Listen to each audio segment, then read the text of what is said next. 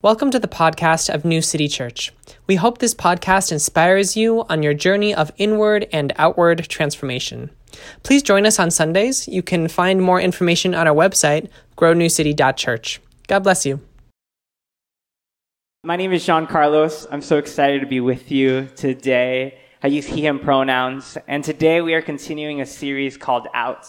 We're looking at the story of liberation for not only God's people, but of course for us. And my hope and my goal for our time together is that you would know deep in your bones that you are a thread and we are a tapestry. That you are a breath and we are an atmosphere. That you are a drop and we are a mighty river. That you are a person, yes, but we are a people. We are the people of God. And we're going to talk about collective liberation. We're going to talk about collective identity. And we're going to talk about collective sin. We're going to realize that some of the individualism that we've gained from our culture and from kind of American Western ideals, it actually limits us, actually prevents us from seeing the greater story that God is writing. Amen? Amen? And so before we get to the good stuff like collective liberation and collective identity, I want to talk to you about a concept that I think is so foreign, so different, so unique to our culture, and that's collective sin. And again, as I looked at the passage that I had to preach out of, I mean, we got blood, we have sin, we have atonement. There's a lot of things here that don't make a lot of sense to our culture and to our time. How many of you, if you know me, you know this truth about me. I love chicken tenders. I absolutely adore chicken tenders. My food pyramid is just like an altar with a chicken tender at top. That's what my food pyramid is, okay? It doesn't even have a top. The top is 3 chicken tenders stacked together, okay? When I was a kid, I would love Burger King chicken tenders. You know what I'm talking about? They were crown-shaped. That is the ideal shape of a chicken tender. I'm not talking about chicken nuggets. I'm not a pagan. I'm talking about chicken tenders. And I love those chicken tenders. I was going to be, I kid you not, my mom would tell me that I was going to be the president and CEO of Burger King because that's where they made my favorite food, okay? And then they took that away, like corporate America does.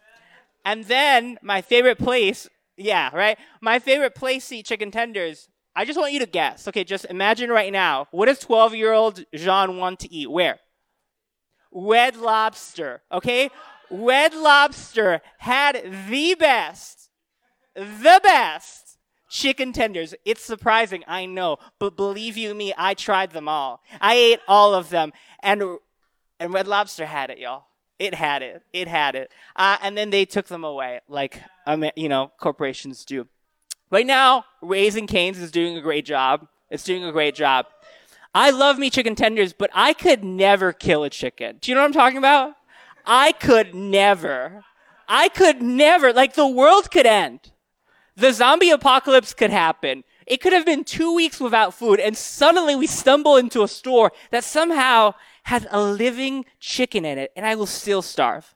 I don't know how to kill a chicken. I don't know how to cook a chicken, cut it. I don't know how to do any of that. In my head, chickens are just chicken tenders with eyes on top. That's what I think. I'm being told that's not biologically true. But again, we are a people where some of these symbols, some of these stories, some of these metaphors don't make a lot of sense. And I want to admit that, right? I wanted to admit that, like, we're talking about lambs that are slain and like, it's complicated, but I hope that you would discover in our time together that you are part of something bigger than yourself. That this story is greater than just a couple of years that you've been alive. That liberation and the flow of liberation has been happening since day one, and that you are invited to participate. Now, we look at the story, and it starts out with oppression. It starts out with supremacy. It starts out with the people of God living in slavery. And we find out about a Pharaoh that 9 times was unwilling to repent. 9 times, even after catastrophe, was unwilling to change course, unwilling to do something different. And 9 times unwilling. And not only 9 times, but you realize that there are several times in the story where Pharaoh says, fine, I'll let your people go. Just pray to God to end this catastrophe, to end this consequence, to end this plague. And of course, Moses prays to God and the catastrophe ends. And what does Pharaoh do? He keeps sinning. He keeps being unwilling to let God's people go. Does that sound like anything you've heard of? Have you heard of any elected leaders or any powerful people who are unwilling to change course, unwilling to choose a new way, unwilling to choose life over death? Right? And so we have this idea. This idea is that you and I are deeply interconnected. You and I are deeply interconnected. I'm not saying that we should be connected. I'm saying that we are. The options before us are not being connected and being disconnected. The options before us are an awareness of our deep connection or the illusion of our disconnection. Okay? There is no disconnection. There can only be an illusion of it, right? What you do affects me. What I do affects you. And one of the basic ideas of the scriptures is that God doesn't just judge a person. God judges the nations. God doesn't just judge Bob. God judges societies, peoples, societies. And so I think it's important that we realize that the consequence of what was going on in Egypt, from we look at this passage, we realize that the sin of Egypt was so great that it cost the life of every household. It cost the life of everyone from the highest to the lowest. It even cost the lives of not just people, but livestock, of cattle. Somehow the sin of Egypt was so great, it affected the land. It affected the water. It affected the air. It affected the soil. There was no disconnection. All these ancient cultures would understand that sin isn't just something you and I do individually, but that a nation does, that a society does, that we could set up a society with hierarchy and supremacy, and God will hold that society accountable. Because God will always hold us accountable. And so we learn in this passage about a sin that was so great that it cost the life of people in every household. Are there sins so great in our time that it costs the lives of every household? Are there sins so great that everyone pays for their consequences? Oil companies aren't the only ones who are going to pay for climate change. Sin is collective. Corporations aren't going to be the only ones who pay for the way we've treated our planet, the way we've treated the water and the air and the soil. We all are. And truthfully, there are countries that contribute to climate change more than others. But the countries that contribute to it the least will also pay, because that's the very nature of sin. You are a thread, but we are a tapestry. You are a thread, but we are a fabric. And when you pull and you tear at one thread, you pull and you tear at the whole thing. Are there other sins that cost the lives of every household? When will our country repent of its gun violence? When will our country choose a different path? When will our country look at the plagues and the pain and the catastrophe caused not by God, but by our sin, and choose liberation and choose life? Friends, the nature of sin is not a single player campaign. It's always been a multiplayer game. It's never been just you.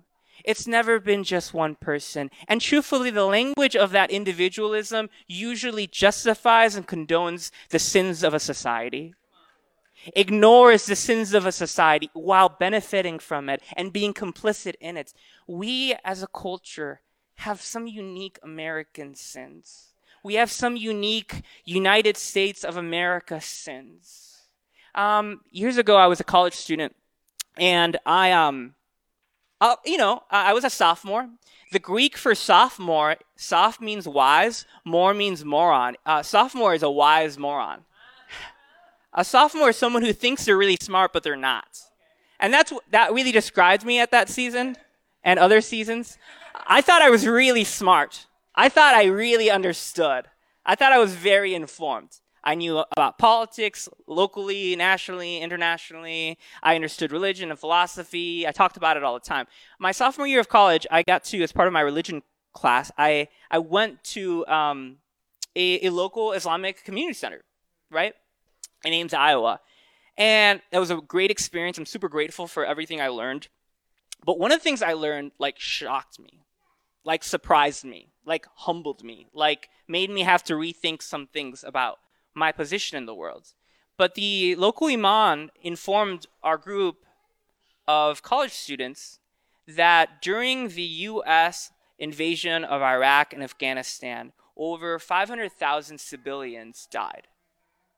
Now, if you were to ask me, an hour before that experience, and you said, well, how many civilians do you think died in Iraq and Afghanistan? I'd be like, I don't know, 800, 500, 1,000, But to essentially realize that 500,000 people died because of the actions of not someone else's government, my government, not someone else's military, my military, and that I was 20 and an AP student in college classes and in advanced things, and I didn't even know what our country had done. I had to be informed. I had to be reminded. I had to be told by someone else. And in that moment, I realized that in some way, there was blood on my hands. In some ways, there was sin to atone for. In some ways, I had participated and benefited from a government that preached freedom within our country and did everything else outside our country. That preached liberation and the land of the free and the brave in our country, but did the exact opposite everywhere else. That had principles and ideas and freedom and rights in this country, but did the very opposite elsewhere. There was blood on my hands. And friends, there is no individual sin. There is no individual responsibility. There is no individual consequences. We all pay for it. We all pay for it. You are a thread, but we are a tapestry. And how you pull and you tear at one thread pulls and tears at the whole thing. So we're looking at the story, right? We're looking at the final action toward Egypt, the final plague. And we're seeing the moment of liberation, the moment they finally get to leave Egypt, the moment they finally get to go. And this is a huge moment. Like, I know for us as Christians, we have Easter and Christmas. But for Jews, Passover is the highest of holidays. This is the beginning and the end of their calendar. Right? Did you see that passage? Right? It says, something is about to happen that I want you to start and end your calendar with. What does your calendar start and end with?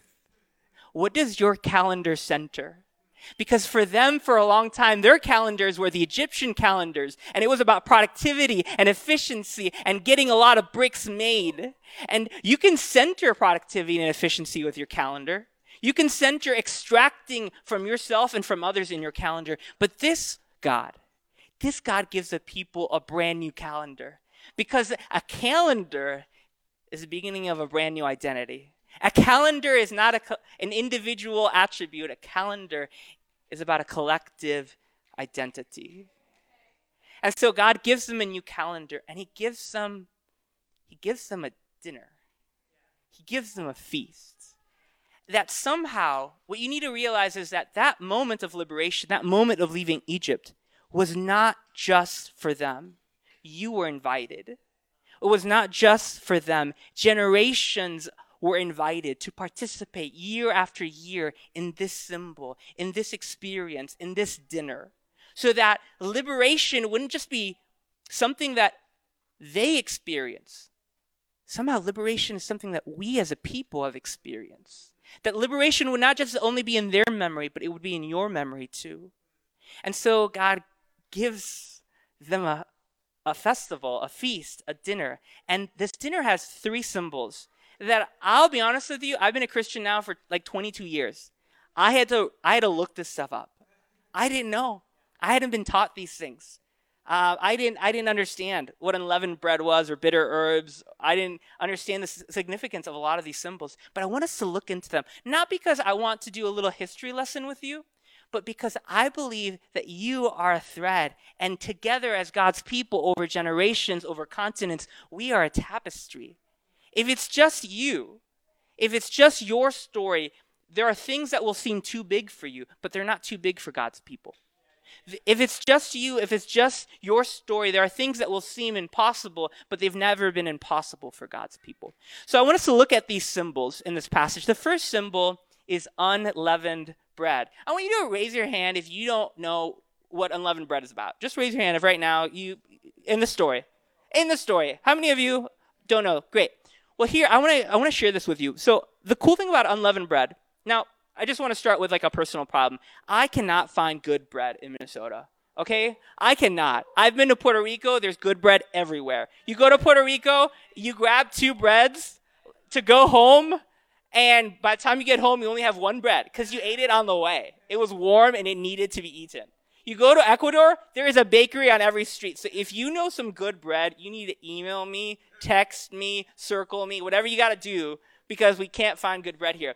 But unleavened bread, many rabbis would talk about simplicity and humility, like looking at where we came from. But when you look at the text, one of the most important parts of unleavened bread is that they didn't have time to let the bread rise. They were leaving Egypt so quickly that they didn't have time to let the bread rise. It takes like 1 to 2 hours to let bread rise. They didn't have 1 to 2 hours. Their liberation was that quick, was that fast, was that strong, right? And so there's this idea in this passage that we're supposed to eat this meal with our sandals on, with a belt around our waist, with our staff in hand, with bread that we don't have time to let rise, because God's liberation is right at hand. It's so close. It's so near. Right? The liberation of God is not something that we have to dream about long in the distance. Something about the liberation of God is so close, is so near. You better have your shoes on for this. You better have your belt on for this. You better have your staff on hand, because what God is about to do is at hand. Now, friends, can I tell you, there's a part of faith that, yes, is about months and years of praying, months and years of hoping, months and years of longing for liberation. But somehow God wanted this people and every generation after, every year after, to practice unleavened bread, to practice that liberation was not something for your ancestors. Liberation was something for you too. Liberation wasn't something in your past. Liberation was in your very near future. Amen? That's unleavened bread. And then the second symbol was bitter herbs. Bitter herbs. Because in Exodus chapter 1, it says that the Egyptians made the lives of the people of Israel bitter. Bitter. And I have to respect our Jewish brothers and sisters. And I love this symbol. I love this symbol because it acknowledges that the empire and sin are bitter, and that we could do everything right and still experience that bitterness. Right? I think, to borrow from some of our Buddhist neighbors, there's this understanding of pain, and then there's an understanding of suffering. Pain is inevitable. We experience pain all the time. But suffering is what happens when we get stuck in pain, when we can't move past the pain. We can't heal from the pain. We can't keep going. We get stuck on why did we suffer, or we get stuck on we shouldn't have, we can't incorporate it into the story of liberation in our lives or as a people. And so the bitter herbs reminded the people of God that somehow part of life was disappointing. Sometimes life is bitter. And not because of you, but because of sin and empire. Right? And that frees us to not let bitterness be the end of our story. That frees us from having to get stuck on the pain and the trauma. We are invited to heal because liberation is right around the corner. The last symbol is a slain lamb. And I struggled with this one preparing the most. I don't know how to explain this to you. I struggled with this a lot. Like, we've all had kind of this symbol of a violent God in our heads. We've all had a symbol of a bloodthirsty God. We've all seen that. But the slain lamb asks this question. It's an important question. What do we do with the blood on our hands? What do we do with the blood in our hands? What do we do with the blood on our hands? Because there's blood. We've participated, haven't we? We sometimes connect more with the Egyptians than the people of Israel. We're citizens of the most powerful empire on earth. What do we do with the blood on our hands? What do we do with the ways that we've participated, been complicit, and benefited from, engaged in privilege and power? The first option we have before us is we can act like it's not there. We can act like there's no blood on our hands. But blood is sticky, and blood stains, and blood is obvious to everyone who's looking. There's blood on our hands, and I've met people, truthfully, who act like we've never done anything wrong as a country, who act like the United States of America is like Captain America, right? Who's never done anything wrong, who's only had good intentions, who's only a hero and a savior to the world. And that's not true. But I've met Christians who act like the church has done nothing wrong. Like the church has no sin or no skeletons or nothing under its rug. But there's blood. There's always been blood. And we can act like we're not responsible. I've never ordered a drone strike, but my power and my privilege has benefited from it. I've never committed an atrocity, but I have participated in a society that is willing to consider that just a cost of doing business. We can act like it's not there, but it's still there. The second option, the second path to what we do with the blood on our hands is we can eternally feel bad about it. We can eternally feel bad.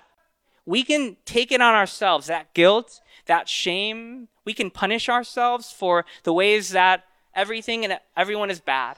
And I think that this is an option a lot of people choose, but I think it's worth noting that sometimes when we center our guilt, we're actually just centering ourselves. We're not centering the countries we've harmed, the people we've harmed, the groups that we've marginalized. We're making it still about us.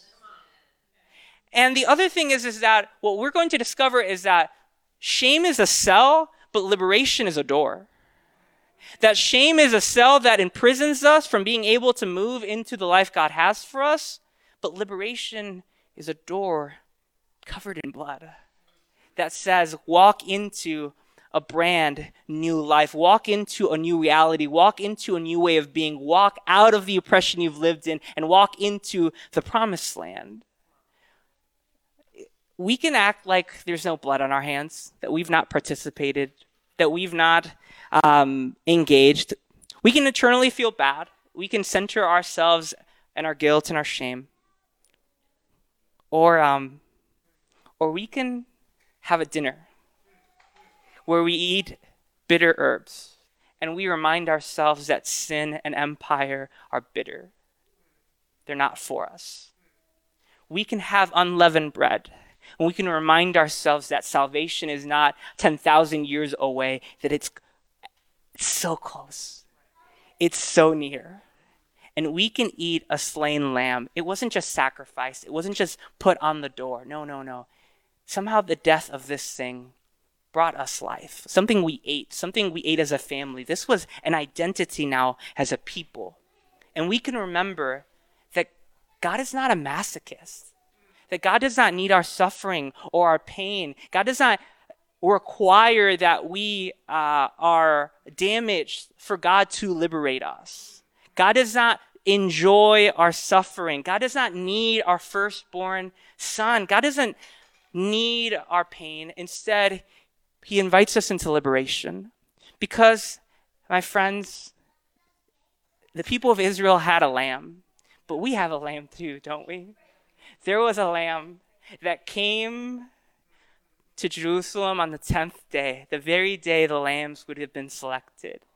That was chosen by the powerful to die. We have a lamb that changes everything. Because what you realize is that in Exodus, God set the people of Israel free, but at the cross, God wants to set humanity free.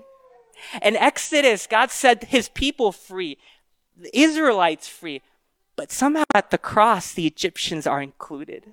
Somehow at the cross, every nation and people are included. At the cross, we discover that the cross is not the end of our story, it's just the beginning, because just as their doors were covered in blood, there is a door that we can walk through. There is a door that isn't the end of our story. It's actually the beginning. A lot of Christians and evangelicals, they think the blood is the end. They think the blood is the point. They think the blood is where we stop and have a party. But no, my friends, the blood is just a door into a brand new life. The blood is just a door into a brand new world. If the blood doesn't lead to real and tangible liberation, then I don't know what you're doing. We have a lamb that was given to us to remember that it's not just your sin, it's our sin. And it's not just your salvation, it's our salvation. God will set a people free because you are a thread, but we are a tapestry. You are a breath, but we are an atmosphere. You are a drop, but we are a mighty river. You are a person, but we are the people. We are the people of God. Amen?